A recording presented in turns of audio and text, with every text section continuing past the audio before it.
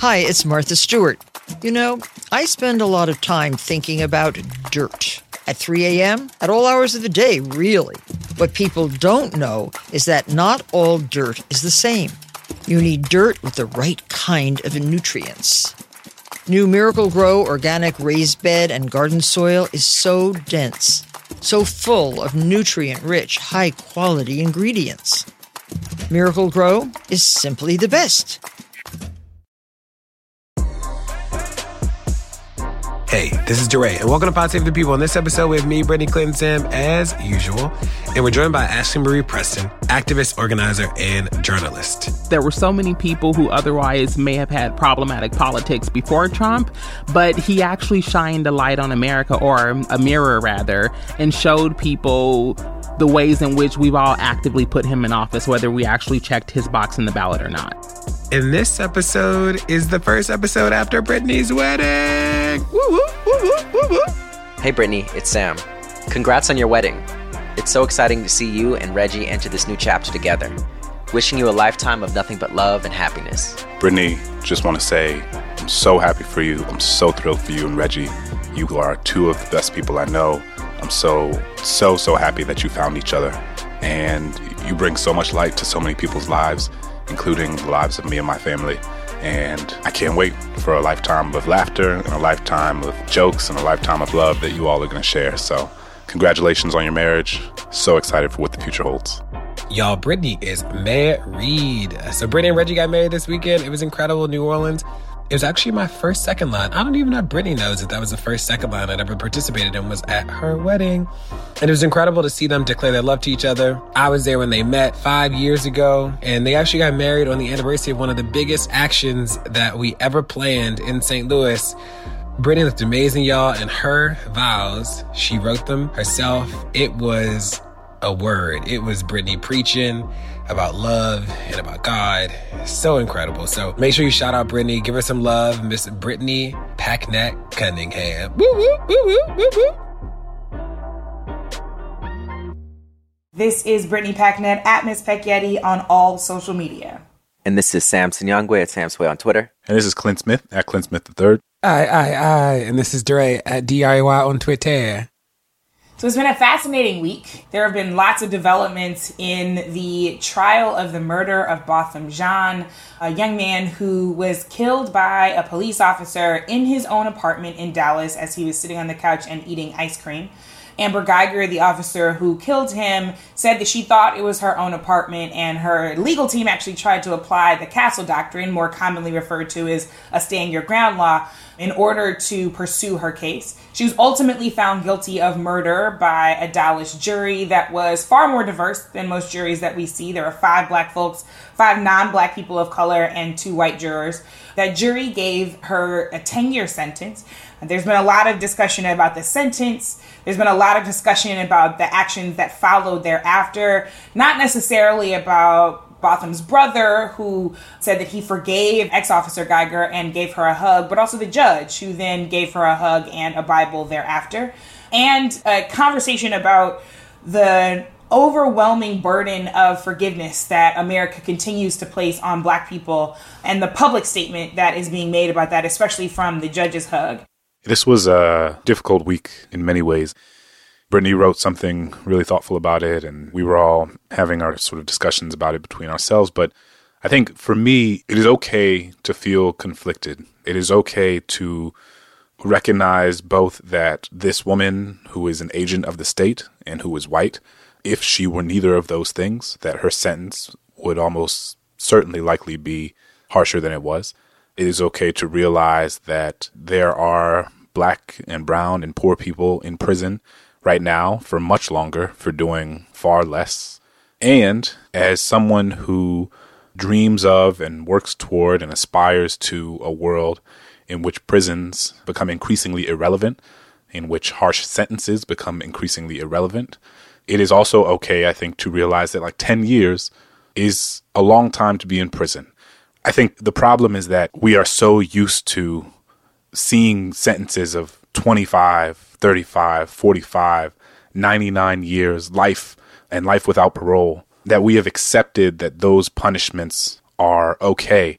and that we should accept them as part of the way we imagine what our criminal legal system looks like. And so thus, 10 years feels like a short amount of time, especially in the context of what's happened. And so sometimes things don't have clean narratives. I feel conflicted. I feel like she got a much shorter time than she would have if she were someone else. And I'm in prisons all the time, and they're violent, terrible places. And so what I want is not for her to get longer sentences. I want everybody else to get sentences that are not as harsh and draconian as they are. So, but it can often be difficult to hold those multiple truths at once, and I'm trying to juggle all of them. The data is pretty clear that police not only almost never get charged with a crime related to conduct that causes death. So, in the data that we collect spanning 2013 through 18, about 7,000 incidents where police killed somebody, fewer than 1% of all of those cases result in a conviction of any crime of a police officer. And, I frankly was surprised that she even did get convicted, just knowing how rare it can be. But then this is something where almost immediately after we learned of the conviction, we then learn of the sentence length, and we see the judge hugging the murderer. And, I've never seen that before. I don't think it's a coincidence that it happened in this case, given who was on trial. And, again, when you look at the data, police officers that get convicted get lesser sentences for the same crimes than civilians convicted of those same crimes, right? So this is part of a broader trend. It is part of a broader inequity in the criminal justice system. Just as a side note, what was also interesting about this happening in Dallas is, for some reason, when you look at the cases where officers do get charged with a crime following a police shooting or other incident where police killed somebody, Dallas actually has the largest number of these cases during that time period. So there have been 7 cases where officers have been charged with a crime following a police killing in Dallas County since 2013, and that is the largest number of any county in the country. It is larger than Cook County or LA County. LA also has had 1 case during that time period, larger than any of the counties that make up New York City. There is something interesting going on in Dallas in particular with regard to this, but again, even under those circumstances, the sentence was much shorter than I think what many people were expecting. And the solution is not to push for more strict and draconian sentences in cases where police kill people. I think in many ways it is, can we actually get a system that offers, the same level of quote unquote support or compassion, or a system that doesn't impose life sentences and executions on people as a form of punishment, but one that is more lenient towards everybody, particularly towards communities that have borne the brunt of the criminal justice system over generations, instead of continuing to privilege those who often cause the most harm under the guise of the state. What I feel like a lot of people are forgetting about Amber Guyger is that she is 31. Amber Guyger is pretty young. She got sentenced to 10 years. And remember that because of truth in sentencing laws, which are a set of laws that we've talked about before, but truth in sentencing laws were done around the same time as the crime bill. And they essentially mandate that a portion of a sentence has to be completed before somebody's eligible for parole. So because of the truth in sentencing laws in Texas, Amber Guyger will serve at least half of those 10 years before she's eligible for parole. Now, what's interesting about the way parole works in Texas is that the victim is a part of the parole process in some ways. So when people had a lot of feelings about the family expressing forgiveness, is that remember that was not just a matter of a public conversation. The family's bent towards forgiveness will probably be important as a matter of the legal process when Amber Guyger is up for parole in 5 years. Now, if you remember, the father and the brother expressed some sort of forgiveness. The mother reminded us about police violence. And remember that this case is really important in the sense that over 90% of officers who are ever even indicted are never convicted. I hope that this sends a message to law enforcement that accountability is real, that there will be a set of consequences for their actions. But remember that there are so many victims of police violence every year whose cases just go cold because the police let them go cold, or the system just isn't construed to be in their favor. So, as y'all know, the new season of the Supreme Court has begun. It is a new session for them to review a number of cases that have reached their stage and that they have agreed to review. Among them are things around abortion rights and DACA, the future of undocumented young people. But one of the things I want to talk about today is the considerations that the court is making for LGBTQ issues. Last week, the court heard 3 cases, all of which centered around whether or not employers are free under the Constitution to fire people because they are LGBTQ. These cases are essentially bringing into question Title VII of the Civil Rights Act, which is all about discrimination on the basis of sex. All of the cases are absolutely historic, and I'll talk about that in just a second. But one of the cases is pretty unique. It may very well be the first time that transgender attorneys stood in the Supreme Court and made the case on behalf of their own community of trans people. In the Harris Funeral Home versus Equal Employment Opportunity Commission, or the EEOC, that case in particular questions whether or not an employer is free to fire someone specifically for being trans. If you don't know already, this particular case centers around a woman named Amy Stevens, who is indeed transgender. She revealed in an incredibly brave letter to her employer that for years she had been repressing her truth and not fully living out who she is and coming to work being who she is. So she shared that she'd be coming to work finally and fully as herself. After getting the letter, you guessed it, the employer decided to terminate Amy's employment. She was fired. What we have to know is that this case was actually won in a lower court. So the fact that SCOTUS has decided to hear this case effectively challenges that victory, which is a pretty scary thing, especially because it could wreak havoc and have a domino effect broadly on the legal protections that trans people currently enjoy, which, let's be very clear, are already limited. What we also have to know here is that the opposition is not just talking about the applicability of sex discrimination statutes in the Civil Rights Amendment to trans and LGBTQ people. They're going even further than that. The brief that this particular employer who fired Amy filed actually implies that it is, quote, dangerous, both for other people and for LGBTQ folks themselves to actually be fully who they are. Let's ruminate on how actually dangerous that kind of rhetoric is. The truth of the matter is this story has finally started to spread over the last week, but far too many people who do not identify as trans or do not belong to the LGBTQ community knew about it, nor were we talking about it. And in so many ways, we have to recognize that this matters for our futures too. Not just because if they come for someone else's freedom, they can come for ours. Not just because as a woman, any crack in the foundation of protecting people on the basis of sex is something that I should care about because it could come for me one day too. We have to care about this simply because this is an important moment to stand up for solidarity. If all of us aren't free, then none of us are free. And at the end of the day, we have to recognize that a government that is okay firing people simply for being fully themselves is not a government that any of us should be okay with. That should continue to be a great shame in this nation until it is corrected. So you all have probably seen the hashtag Rise Up or Rise Up October 8th. Continue to follow that hashtag. Continue to tweet it out, even though that date is passed. And follow the ACLU or visit aclu.org. They are the ones who have been taking on this case in particular, because listen, LGBTQ rights go far beyond marriage equality. We have to make sure that people are able to operate as their full selves and enjoy basic dignity. Yeah, the Supreme Court taking this case up in the first place is a concerning development, in part because this should be pretty straightforward, right? Like the employer here believes that Amy Stevens is a man and that Stevens is thus forbidden to deny her true sex, and that to keep her job, Stevens has to comply with her boss's understanding of how a man should dress and act, which is kind of pretty straightforward sex discrimination, right?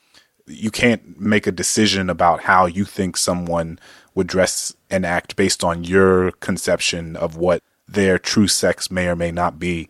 And as the appeals court said that denied this case in the first place and ruled in favor of Amy Stevens, it said, quote, "It is analytically impossible to fire an employee based on that employee's status as a transgender person without being motivated, at least in part, by the employee's sex." which thus would be sex discrimination, which is illegal.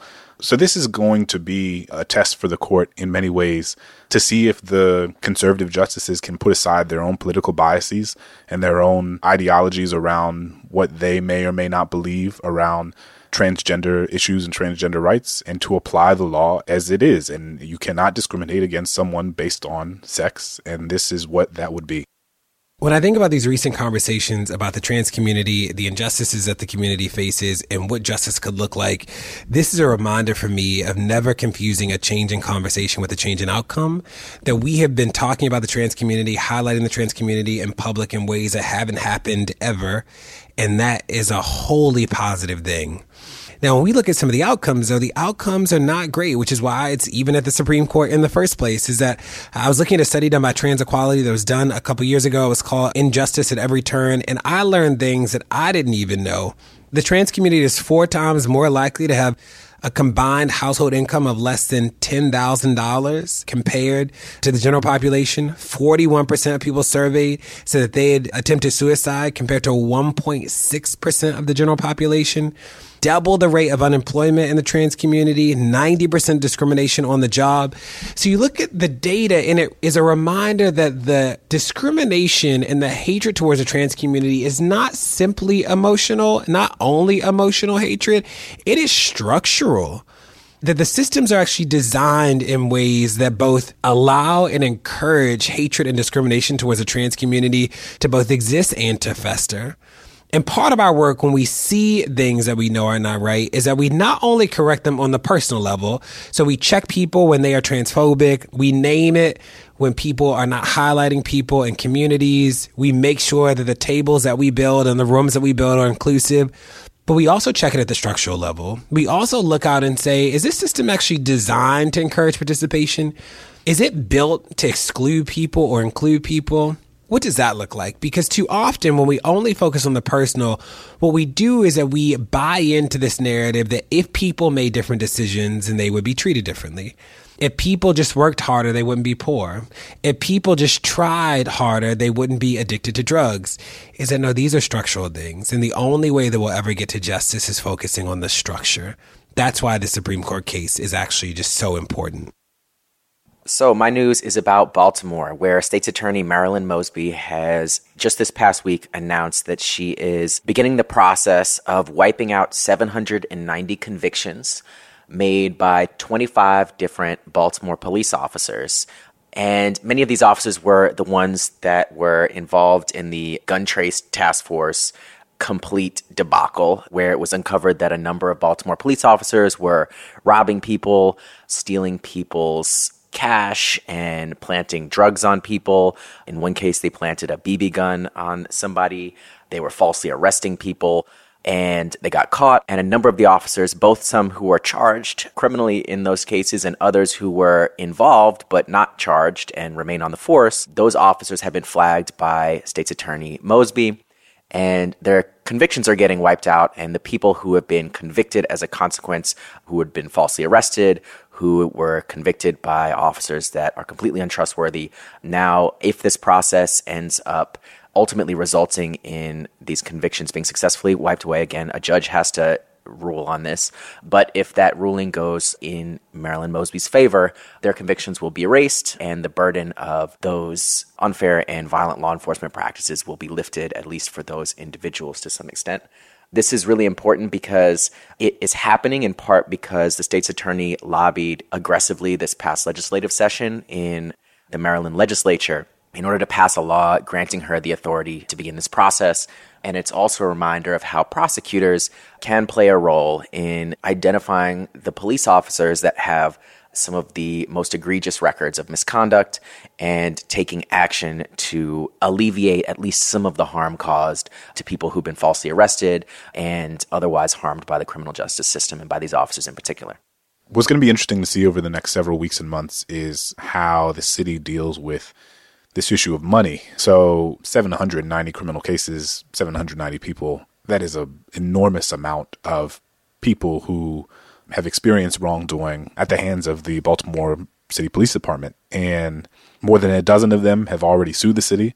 Dozens more have given notice of their intent to sue, and potentially hundreds more people could sue, and these plaintiffs are seeking out tens of millions of dollars. And what's happening now is that the city is trying to say that there is a limit of how much they can pay or will be able to pay or are willing to pay to the plaintiffs who are seeking material and financial amends from what's happened. And folks are going to court now to see, like, does the city have to pay for it? Is there a cap on how much they do have to pay? Does this money have to come from somewhere else? Because it has the potential to be hundreds of millions of dollars paid out. And I am curious about what will happen here, because I think it'll also set a precedent for other cities. I mean, you know, we have examples of what this looks like in different places. I'm not sure at this scale. You know, in Chicago, there are payments that have been made to people who were tortured at the hands of the Chicago Police Department. And I believe that they got a payout and are maybe still getting money, or I'm not clear on that. But this has happened in different ways throughout the country, but I don't know if it's ever happened on this scale. So keep an eye out for what's going on in this front, because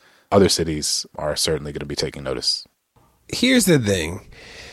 You think about it, 800 convictions, 25 officers. Baltimore City Police Department is the 8th largest police department in the country, and you and I both know that Baltimore is not the 8th largest city in the country. A lot of police officers on the force, and if 25 officers can make this much damage, then there begs the question to say, are these the only officers? And you know, the reality is that we don't know right now, because Baltimore City government has publicly said that they're not engaging in a deep review of the police department because they don't want to open the police department up to liability. That's what they said.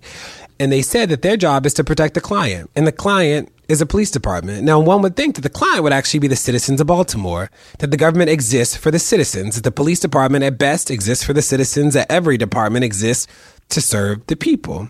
But what they said really candidly is that the government actually exists to serve itself, that this actually isn't about the public. This is not about the people. And it really is a shame that city elected officials allow the city solicitor and the mayor to say those things and to go unchallenged.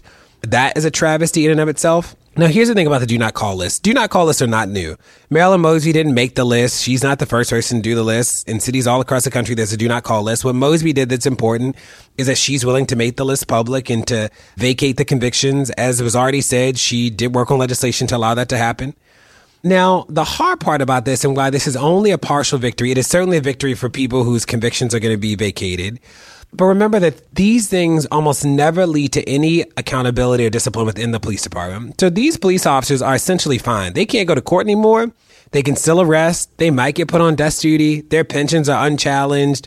They are fine in the grand scheme of things. If anything, they might just have an easier job because they won't get sent out to deal with anybody in the public or any supposed crisis. And that is a real tragedy. There's no other public sector job. Like, could you imagine in a school system if we had a list of teachers who were harming kids and we were just like, you know what? List is private. Hope your kid doesn't get harmed. If they do, we'll just rotate them. That would be unacceptable. But when this police officer's lying, stealing, we're just like, you know what? We just won't call him to testify. That's the only consequence. That doesn't even make sense. Don't go anywhere. More Pod Save the People is coming. Pod Save the People is brought to you by Factor. Warmer, sunnier days are calling. Fuel up for them with Factor's no prep, no mess meals. Meet your wellness goals in time for summer thanks to the menu of chef-crafted meals with options like Calorie Smart, Protein Plus, and Keto. Factor's fresh, never frozen meals are dietitian approved and ready to eat in just 2 minutes. So no matter how busy you are, you'll always have time to enjoy nutritious, great tasting meals. With 35 different meals and more than 60 add-ons to choose from each week, you'll always have new flavors to explore. You can crush your wellness goals this May with dietitian approved meals and ingredients that you can trust. Make your day delicious from breakfast to dessert. Stay fueled with easy, nutritious options. Treat yourself to restaurant-quality meals that feature premium ingredients like filet mignon, shrimp, and blackened salmon. Now, let me tell y'all, they sent me the Factor meals, and it is absolutely true. 2 minutes, pop it in a microwave, and it literally is restaurant-quality food. So far, my favorites are chicken parmesan. I am a chicken parmesan connoisseur. This stuff is good. It has broccoli and tomatoes, and it is creamy and amazing. Yum. So easy to throw it in the microwave and have a good meal. I'm saving money. I'm not eating out at restaurants so much. It's healthy. Like, I cannot say more about Factor meals. So if you want to be down with this, head to factormeals.com/PSTP50 and use code PSTP50 to get 50% off your first box, plus 20% off your next month. That's code PSTP50 at factormeals.com/PSTP50 to get 50% off your first box, plus 20% off your next month while your subscription is active. I live by routines, but I especially love my same-day delivery routine with Shipt. And my shopper knows this about me. When Sunday rolls around and I place my weekly stock-up order, Joe sends texts from the aisles. Wilted lettuce? Nuh-uh, hard pass. Deal on my favorite sparkling water? Whew, grab two. Fresh flowers just because? Sounds like a delightful idea. If you love routines that work for you, get Shipt same-day delivery. Shipt, delight in every delivery. Learn more at shipt.com/hi. Pod Save the People is brought to you by BetterHelp. Now, y'all, the beginning of this year has just been a lot going on, like from work and family and friends and just, the weather's been awful in New York City and Baltimore. There are a lot of stressors happening, big and small, and when we keep them bottled up, it can start to affect us negatively. Therapy is a safe space to get things off your chest and to figure out how to work through whatever's weighing you down. If you're thinking of starting therapy, give BetterHelp a try. It's entirely online, designed to be convenient, flexible, and suited to your schedule. Just fill out a brief questionnaire to get matched with a licensed therapist and switch therapists anytime for no additional charge. Get it off your chest with BetterHelp. Visit BetterHelp.com/people today to get 10% off your first month. That's BetterHelp, HELP.com/people. So for my news, I want to talk about something troubling that's going on in prisons across the country, but there's a particular story in Alabama that is deeply unsettling. And so there's a story of this guy, Michael Tidwell, and he has diabetes, and his blood sugar was reading at least 15 times what his normal level is when sheriff deputies took him to the hospital. But before they loaded the person into the back of the car, deputies propped up his slumping body and handed him a pen so that he could ostensibly sign the release from the Washington County Jail. Tidwell later said that, quote, "I could barely stand up or even keep my eyes open." He also later said that he didn't know what he was signing at the time and that he lost consciousness not long after they made him sign this document. And the consequences of this only became clear in the weeks that followed. So what happened is, by signing this document, which freed him on bond from the small jail in South Alabama, Tidwell had, in essence, agreed that the Washington County Sheriff's Office would not be responsible for his medical costs, which included 2 days he spent in a diabetic coma in an intensive care unit at Spring Hill Medical Center in Mobile, Alabama. Tidwell was on the receiving end of a practice referred to by many in law enforcement as a medical bond, and sheriffs across Alabama are increasingly deploying the tactic to avoid having to pay when people in prison and jail face medical emergencies or require extensive and expensive procedures, even ones that are necessary only because of things that happened to them while they were in prison and the inadequate care that they received while they were incarcerated. What's even more egregious is the fact that once many of these folks recover, a number of them are quickly rearrested and booked back into jail and prison after they have been released. Several Alabama sheriffs interviewed about this issue said that they often find ways to release inmates with sudden health problems to avoid responsibility for the medical costs. They've said this directly. And when I came across this, I was reminded that when we talk about jails, when we talk about prisons, when we talk about the carceral state, the arguments around it cannot solely be in terms of economics. They cannot solely be in terms of the financial impediments that a larger carceral state is putting on our society. Because what happens is that you have some folks who are like, oh, we're spending too much money on jails, we're spending too much money on prisons, we need to cut the cost. And they can make it seem as if they are thus in support of putting less people in prison or building less prisons or building less jails. But instead, what happens is that you have lots of people who find ways to cut costs in other ways. So they get lower quality food, inadequate health care, or fail to provide health care at all, as they do in this context. And so I think what's going on in Alabama is horrendous on this front. And I'm really glad that ProPublica, which has been doing so much great work, so much deep investigative journalism on some of the most overlooked issues in our society, has brought this to light. So, Clint, I wasn't aware that this was happening in Alabama. I know, more broadly that according to a report from the Brennan Center, there are 39 states that require folks who are incarcerated either in jails or prisons or both to pay some portion of their health care through copays. Some folks, after being released from prison or jail, they have to incur a substantial amount of debt because of health care that they receive, which often is poor quality health care. In 2014, an analysis by the Pew Charitable Trust found that states spend $7.7 billion on prison health care, and it's about 1/5 of overall prison expenditures. So as we're seeing mass incarceration continue, especially in jails, 4 times more people go to jail every year than go to prison. We're seeing jails become places where folks are warehoused, where folks who have mental health issues are being warehoused instead of getting treatment, where folks who have healthcare issues are getting either poor quality treatment that they're paying money for, a lot of money for, or are just getting apparently just dumped in places where they have to pay a substantial amount of money and then reincarcerated right afterwards. And this whole system is set up to exploit people, not to provide people with the services that they need or the support that they need, but rather to figure out ways to save money on continuing to warehouse people for longer periods of time. I've learned more about sheriffs in the past couple of years than I had ever thought about. People often think about police as sort of just police, but police chiefs in almost every city are appointed in some way. They're appointed by the mayor, appointed by the city council. The accountability for a police chief actually rolls up to somebody who was elected. Sheriffs are different because sheriffs are actually elected by the people directly. Now, this might seem like a great thing, but the hard thing about sheriffs is that most people don't even think about them. The second is that in most places, they do a host of things like deliver warrants, they evict people, they do protective orders, like they do a host of things that you just think the police are doing, but the sheriffs are actually doing them. And this matters because of the way accountability either does or does not work. Is that when the sheriff does something wrong, you think about Arpaio in Arizona, is that because the sheriff's elected, there's really not a recourse for citizens. The only recourse is the next election. So there's not a body to lobby to. There's not a process of accountability, like meetings that the sheriff might have to come to where there are public hearings. Like that's not built into the role of sheriffs because of the way the roles were configured. In some places, they are in the constitution of the state. In some places, they're in city charters. It's just like people weren't paying attention to the role, and it is a huge role to think about. Now, there's some things that I learned that I didn't know is that in California, for instance, there are 41 counties where the sheriff is actually the coroner. And that matters because you've seen coroners on TV. Coroners are the people who decide the official cause of death. Well, we have proof that in some places, the sheriffs are like, you know what? That's not a homicide. Nope. The police didn't actually kill that person. That person died of natural causes. And it is the sheriff's sole power to decide the cause of death.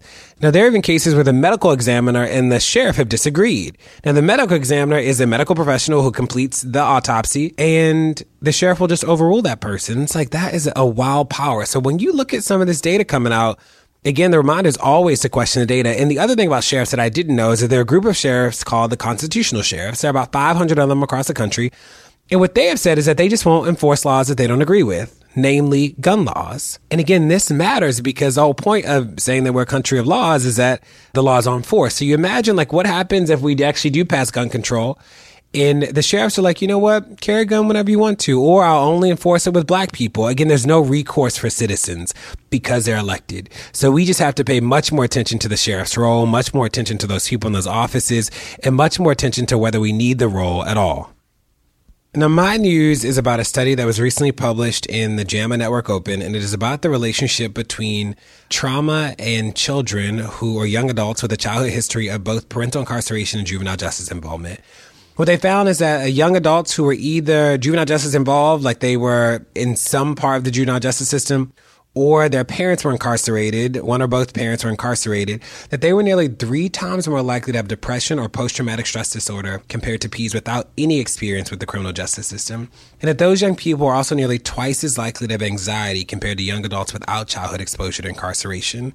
Now, this matters because there are about 5 million U.S. children who have had a parent incarcerated, and those children are estimated to be involved in the juvenile justice system themselves at 3 times the rate of their peers without a parent who's been involved in the criminal justice system. And I wanted to bring this here because so often when we talk about direct impact, we talk about the people who are incarcerated themselves. We talk about the number of people incarcerated a year. We talk about the number of unique incarcerations. We talk about the prison population, jail population, which matters. We have to keep talking about that if we're ever going to get to decarceration. The other thing, though, is that we have to expand the way we think about the scope of what impact actually looks like. That like everybody who touches somebody who's incarcerated is also impacted. So when a parent goes away to prison, the kid is impacted, loved ones, spouses, brothers, sisters, cousins, like there is an impact on communities. And I'm thankful that studies are now able to flesh out what we've already known. And I hope that this will lead to us being much more mindful of the way that we build supports and resources. You think about, I used to work in school systems, Clint, Brittany, we all worked with kids, is that it changes communities when parents are snatched away. It changes communities when uncles and brothers and sisters are no longer present who have been there for a kid's whole life. That matters. And classrooms can do their part to help every kid have a safe and loving environment. But we need to make sure communities actually don't have to deal with the trauma in the first place. So I wanted to bring this here so we talked about it.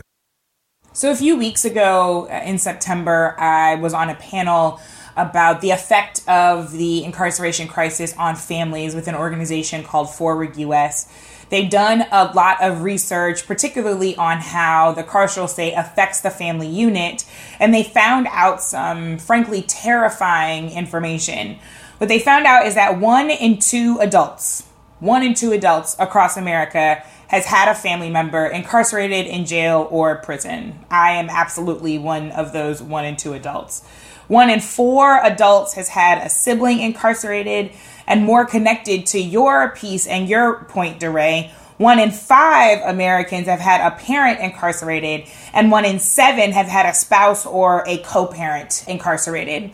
And so what that means is that there are missed milestones. There is the internalization of negative messages that children breathe in all the time. There's disconnection, isolation that leads to all of the things that you're talking about. But I will say I met a young woman on that panel named Ebony Underwood. Ebony is very open about the fact that her father has been incarcerated for a number of years and remains incarcerated. And she wanted to take that power back. And so she founded We Got Us Now, which, as she says, is a national movement built by, led by, and about children and young adults impacted by parental incarceration. So we talk all the time about the fact that the most affected need to be central to the leadership of movements to create justice. And this is precisely what We Got Us Now is.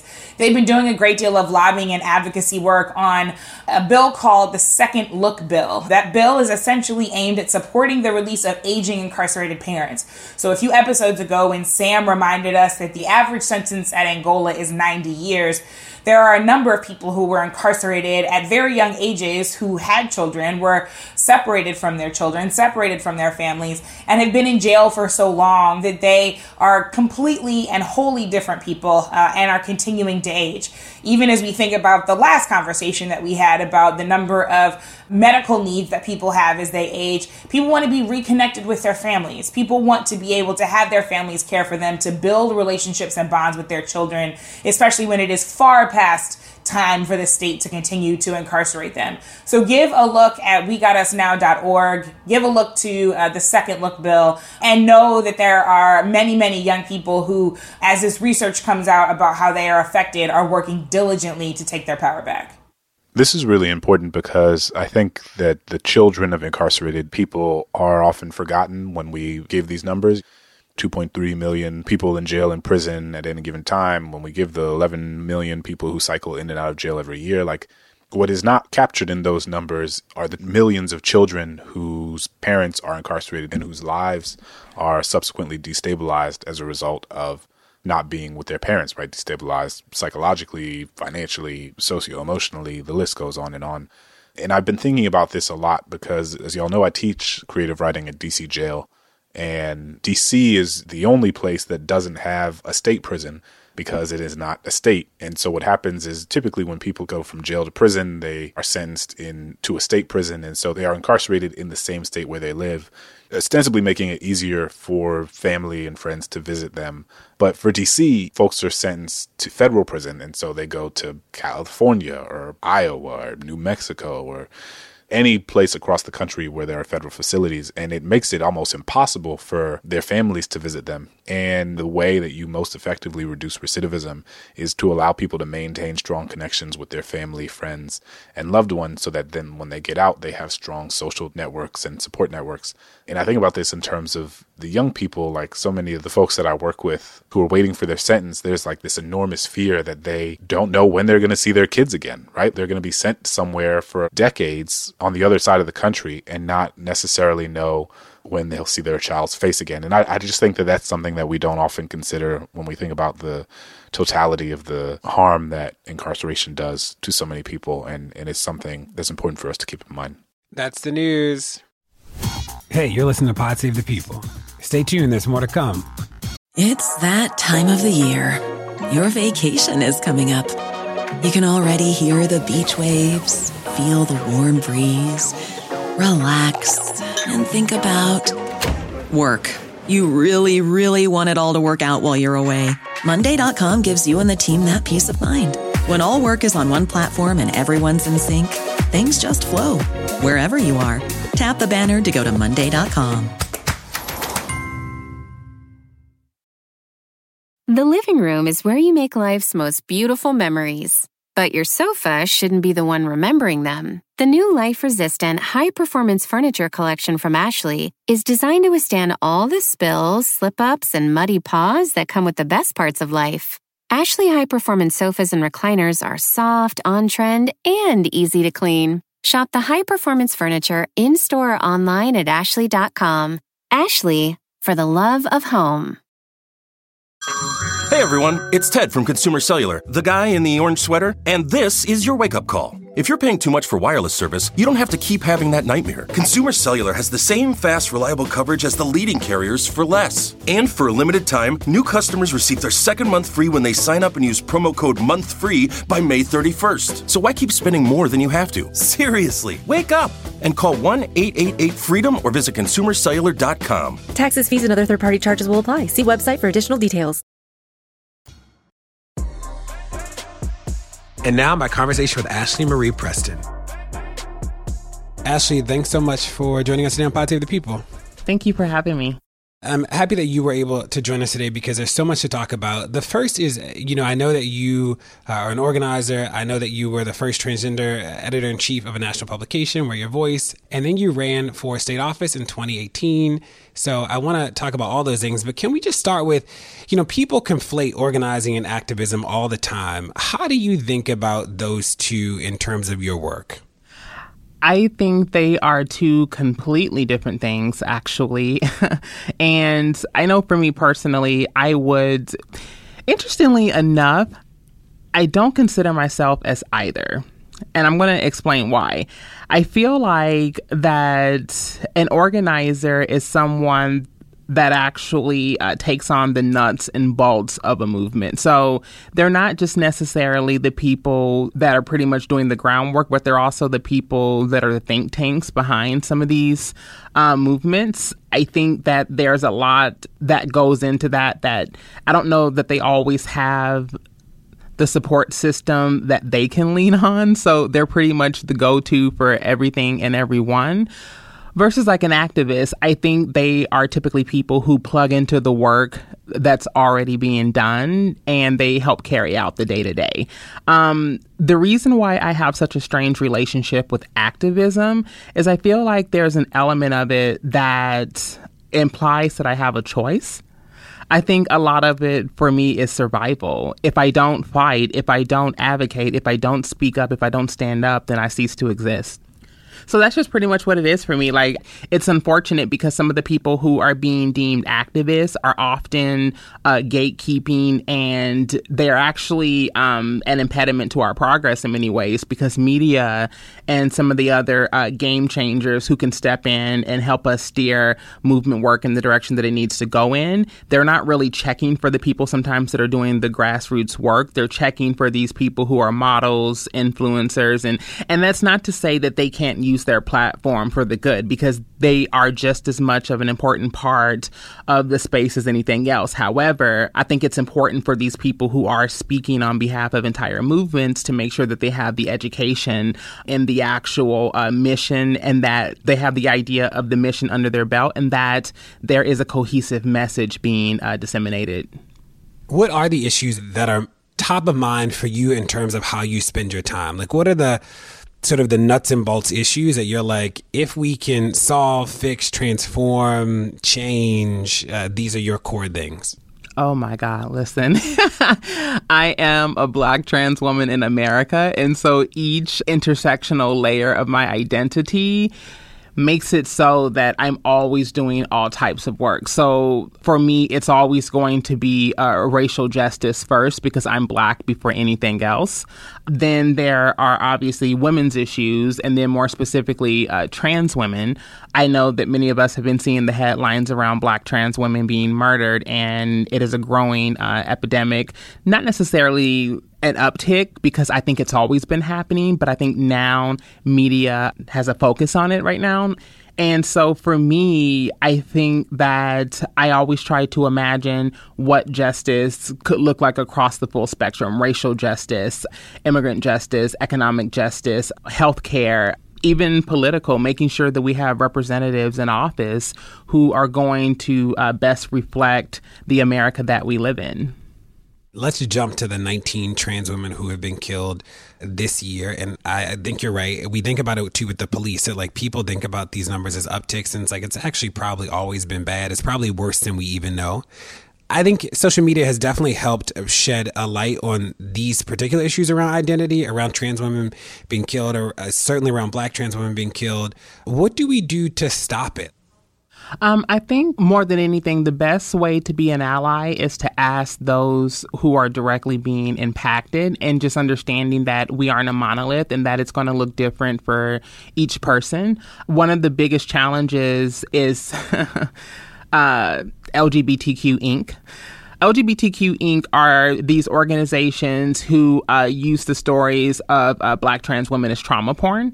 And so they use our stories to solicit donor dollars. But then when it all comes down to it and the trickle down takes place, we get the bare minimum of any of that money, those donations, those services.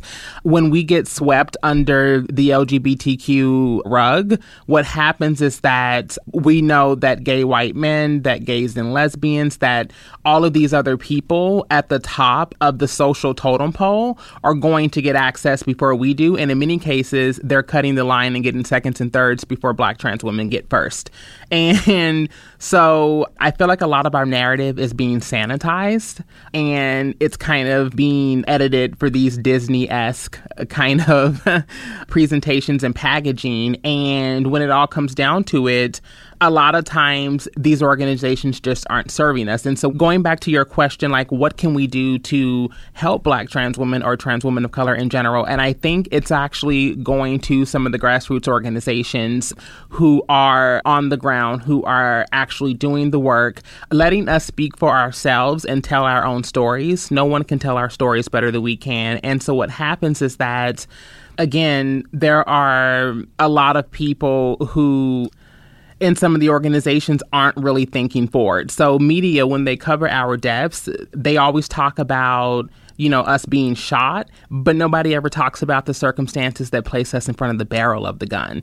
And so when we start looking at the actual barriers to progress, they're barriers to access. So it's a hard time accessing employment, accessing housing, accessing social support, accessing trauma-informed care, which is a branch of healthcare, but it's something very specific, because even when you get us that housing and these jobs, we've had so much trauma and we're navigating PTSD that we don't know how to get through some of those things so that we can be successful in these opportunities. And so these are the things that I started to unpack in the campaign that I did, the Thrive Over 35 campaign. Is this also why you ran for office? This idea that the nonprofit space isn't going to be the space potentially that fixes all the problems that plague society, that some of it will have to be structural? Why did you run for the state assembly last year? So it was really interesting. It was actually a special election. So it wasn't something that I had thought about running for office. So many people told me to run for office. And in my mind, I think of the saying that master tools won't dismantle the master's house. So it's one of those things where it's like, am I going to be able to fix the problem from inside the belly of the beast? And because I have a lot of ideas and opinions about establishments, but in that moment, there were so many things that had already transpired with the 2016 election, and no one in their right mind would have ever thought that Trump would have been president. And when that happened, it kind of helped me to expand my understanding of politics and these more specifically respectability politics that I later come to realize are authored by people who never respected us, nor will they ever. And so I realized that if this guy can do it, I can definitely do it, especially since there were so many people who otherwise may have had problematic politics before Trump, but he actually shined a light on America, or a mirror rather, and showed people the ways in which we've all actively put him in office, whether we actually checked his box in the ballot or not. And so I went for it, and I had community support. And one of the things that I quickly found out was that sometimes we're our own worst enemy, because I knew for me running meant talking about issues from a first-person perspective that a lot of candidates, or most candidates, can't. Because I know that to run for office, you can't have a criminal record. You can't. There's all these different things that would prevent most trans people from running, but I don't have a record. I don't have any scandals or anything that anybody can expose me on, because my entire platform is about me being an open book and talking about my experiences in a way that are going to be a light at the end of the tunnel for other people who are also struggling.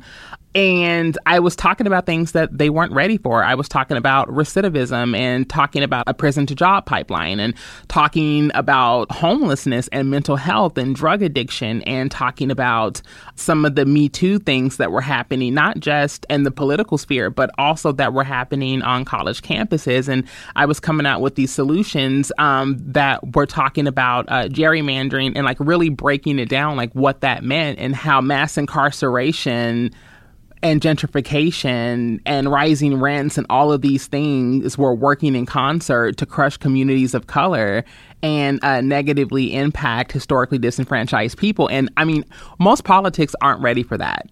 And then I had people telling me from the Black establishment, you're young, sit down, just wait your turn.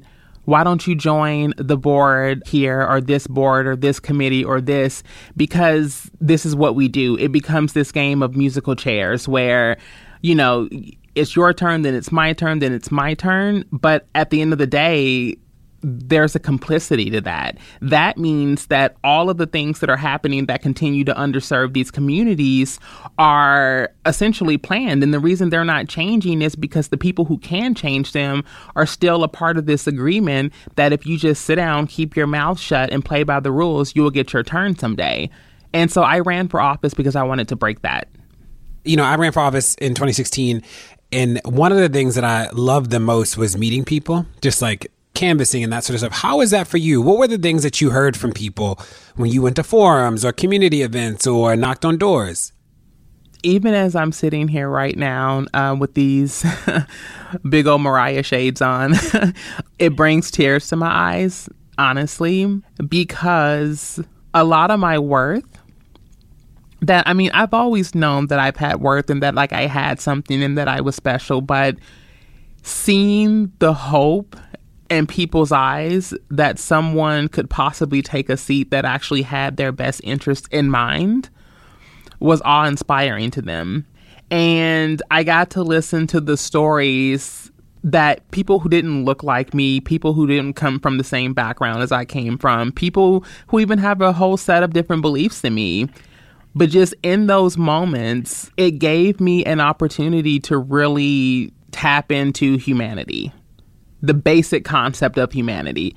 I think for so long, we've been caught up in all of this back and forth and divisive rhetoric and all of these battles that we often don't get the opportunity to take time to reassess and evaluate what's important to us. And so running for office and having people believe in me enough to donate to my campaign, having people believe in me enough to knock on doors with and for me, having people believe in me enough to make phone calls for me, I think it was the love that I needed in that moment, because I had even more recently lost my grandmother.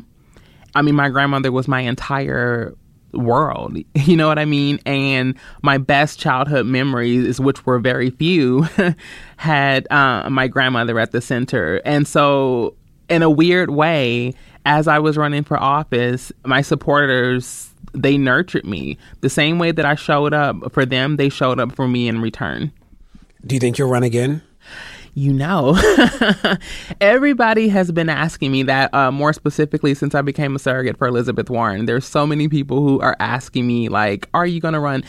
I think that there is a huge shift in politics right now, and it's one that may have room for people like me who are unapologetic.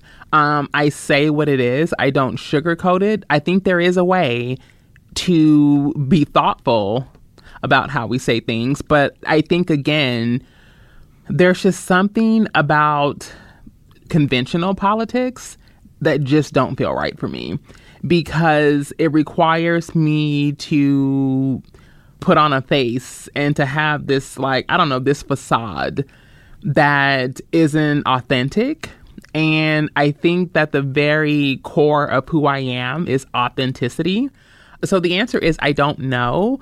What I do know is that when I do, I'm coming in with a militia. Because even when I ran for this state office, so I had a campaign manager and they were working with me. They were like, you know what? We know that you're kind of struggling on some of your fundraising, even because, to be honest with you, the main people who would benefit from me being in that seat are the people who can't always afford to fund that campaign. You know, and it's something that we don't think about. Like, it's like, yeah, we're representing all of these people, but it's like, who is going to be the ones who can fund that campaign? And it's always going to be the people who are going to have the problem with my message, because I'm coming for their edges, scalp, and entire wig. And so because of that, it made it very difficult and challenging. And so I had this campaign manager that was like, don't worry about it. I'll take care of it. Here, we'll get this flight. You can pay me back when you get caught up on the campaign and things like that. Well, here's the thing. When I was on the way to speak at Yale, I got a call from someone from my campaign, and they were like, there was something that happened on the paperwork. We don't know who was supposed to submit that. And I was like, well, I think that's supposed to be like my campaign manager. Like, he said he would take care of that. And they were like, to be honest with you, that missed the deadline out. You won't be able to be on the ballot. And I never actually talked about this. This is the first time I've actually talked about this. Teen Vogue wanted to do a piece on it, and I told them that I wanted to hold off because I was emotionally still trying to recuperate from it. So this is like legit and exclusive. The truth, this is what happened. Paperwork got screwed up, and I feel that it was intentional also, mainly because when I reached out to him, I never heard from him again. Whoa. It became a very strong question as to whether my campaign manager was actually in the pocket of Sidney Kamlager-Dove. That devastated me so bad, Dre. It devastated me. It crushed me. That broke my heart just hearing that. So you weren't on the ballot at all? No, because at that point, Ashley, they were like, you can do a write-in. And so at that point, I had to make the very difficult decision that I'm sure that every strong leader that's truly doing what they're doing for the people has to come to a decision around. And it was whether I keep staying, keep taking donations, and I keep all of this up and keep running around, or I just go ahead, step away from this, and wait for a time where I'm going to be fully prepared and the climate allows. And so that is why when people ask me if I would run again, my heart says yes. But the pain and the trauma that I experienced from that says, who can I trust?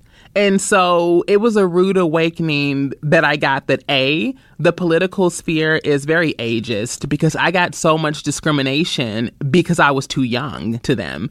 And the other piece was that even in the Democratic Party, which I can talk, but just this idea that when we talk about racism, sexism, transphobia, homophobia, all these forms of discrimination, we reserve that for the GOP, and it most certainly is not exclusive to that party. It's not a partisanship thing. I think that there was a veil that was lifted from my eyes, and it was one that I just wasn't ready for. And I'm a girl from the street, so I'm hardly caught off guard. And that caught me off guard. Ooh, I'm feeling that. That's real. Let's keep talking about electoral politics. Why Warren? Why anybody, actually? So there are a lot of people who would say that your role, especially as a content expert, even if you don't identify as an activist in the way that you talked about, you are somebody who is certainly a content expert, and staying neutral at this point could help you push all the candidates further and da-da-da-da-da. I think about all the things that people said to me, but why did you choose Warren? So basically, I had met with several candidates. I had met with Marianne Williamson, Buttigieg, Booker. Like, I had met with different people. And so I actually, when I met with her up in Oakland the night before the KDEM convention up in San Francisco, I was like, I never thought I would live to see 2 Black candidates, and I vote for the white woman from Oklahoma. Like, I never, and she busted out laughing. And I think what it is that, first and foremost, I'm of the Zora Neale Hurston school of thought that all skin folk ain't kinfolk. So just because someone necessarily looks like me or talks like me doesn't necessarily mean that we have the same strategies or ideals around what it's going to take to help us thrive. That being said, Warren wasn't afraid to pull up her sleeves and fight. I mean, be scrappy with it. I know that people are like, yeah, well, Bernie's like that too. The thing is that she can go up to the board and actually show her work. I had never, I'm a numbers person. Don't tell me an idea. Don't try to tap into this frothy emotional appeal to manipulate me by emotion, but really show me how this thing is going to work. And Elizabeth Warren, because of her background in academia and because she's a professor who, she knows all about economics. And in fact, when people try to shade her with the fact that she used to be a Republican, it's like, that's not shade, sis. What that says is that you were a part of this system, that when you did the work and you pulled back the covers on this whole thing, you realize that you were a part of the problem and you quickly course corrected. Not only did she course correct, then she started building out these bodies that were responsible for protecting consumers and protecting homeowners. And she had even predicted the crash in 2008. And literally, there's all of these receipts there that this woman knows her stuff.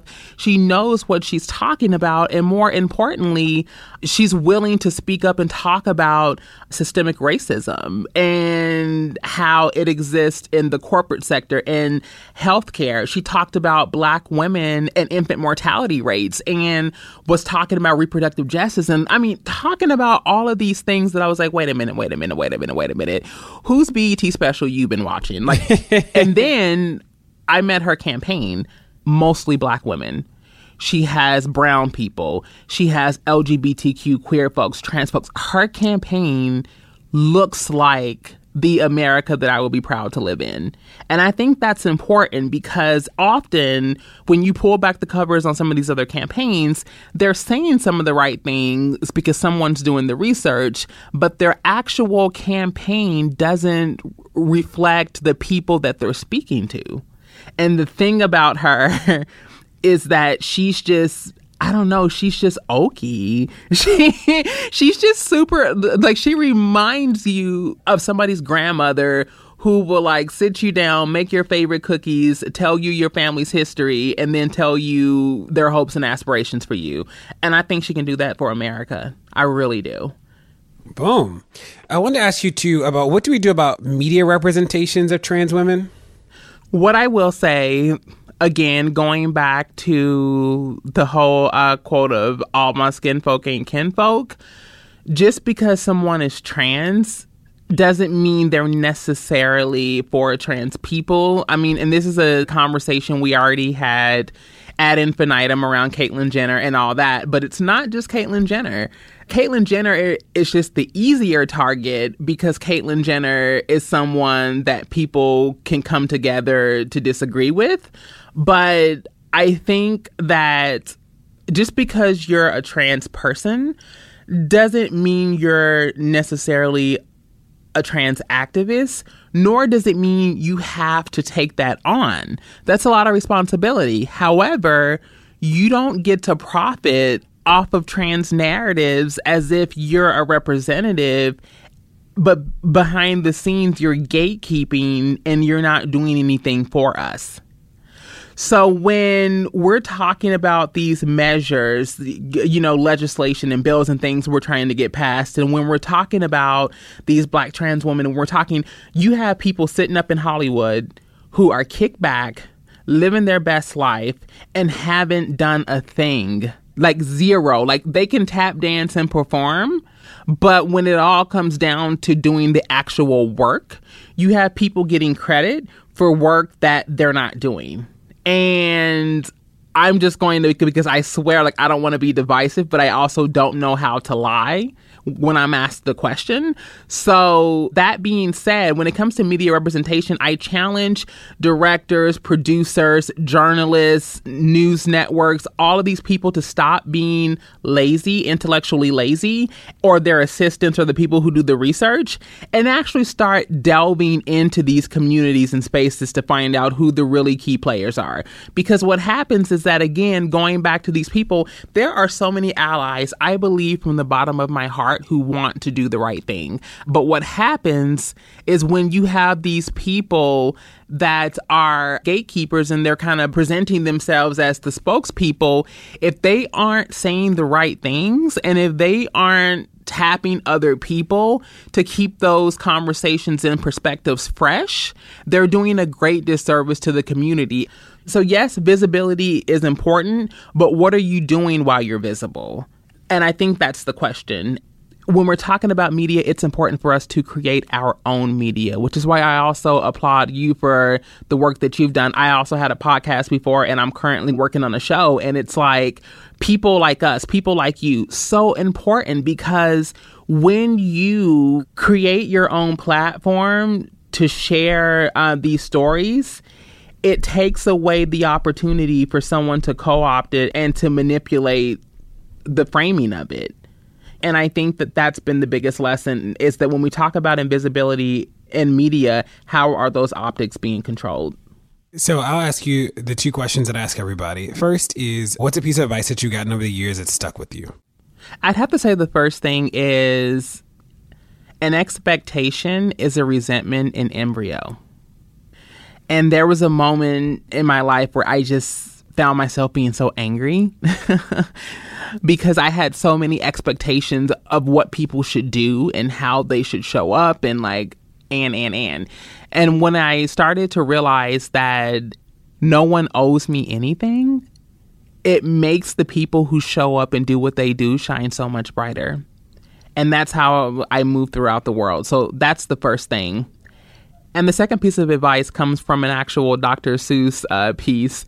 And it's that the people who matter don't mind, and the people who mind don't matter. Just realizing that you're not going to always be for everybody. And that's perfectly fine. But you should never have to compromise who you are to fit into someone else's expectation of who you should be.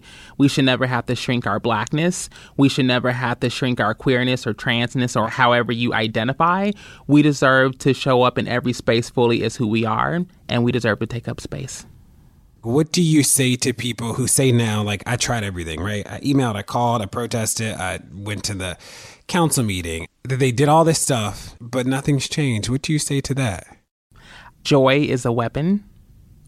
I think what happens oftentimes is when we're doing this work in movement and in political spaces and so forth, we start to believe that liberation is a destination instead of being able to take full advantage of the moment.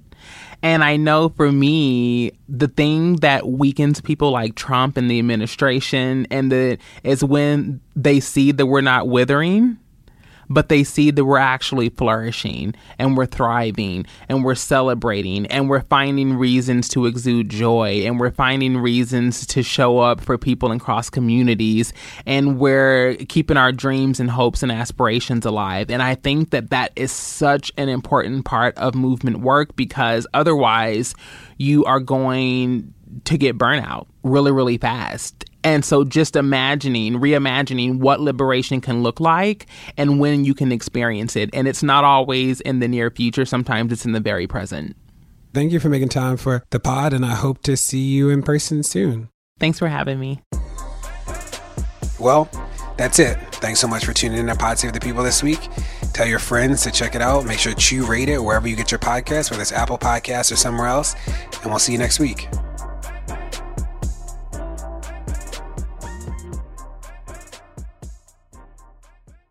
It's that time of the year. Your vacation is coming up. You can already hear the beach waves, feel the warm breeze, relax, and think about work. You really, really want it all to work out while you're away. Monday.com gives you and the team that peace of mind. When all work is on one platform and everyone's in sync, things just flow. Wherever you are, tap the banner to go to Monday.com. Whether you're a morning person or a bedtime procrastinator, everyone deserves a mattress that works for their style. And you'll find the best mattress for you at Ashley. The new Tempur-Adapt collection at Ashley brings you one-of-a-kind body-conforming technology, making every sleep tailored to be your best. The collection also features cool-to-the-touch covers and motion absorption to help minimize sleep disruptions from partners, pets, or kids. Shop the all-new Tempur-Adapt collection at Ashley, in-store or online at ashley.com. Ashley, for the love of home.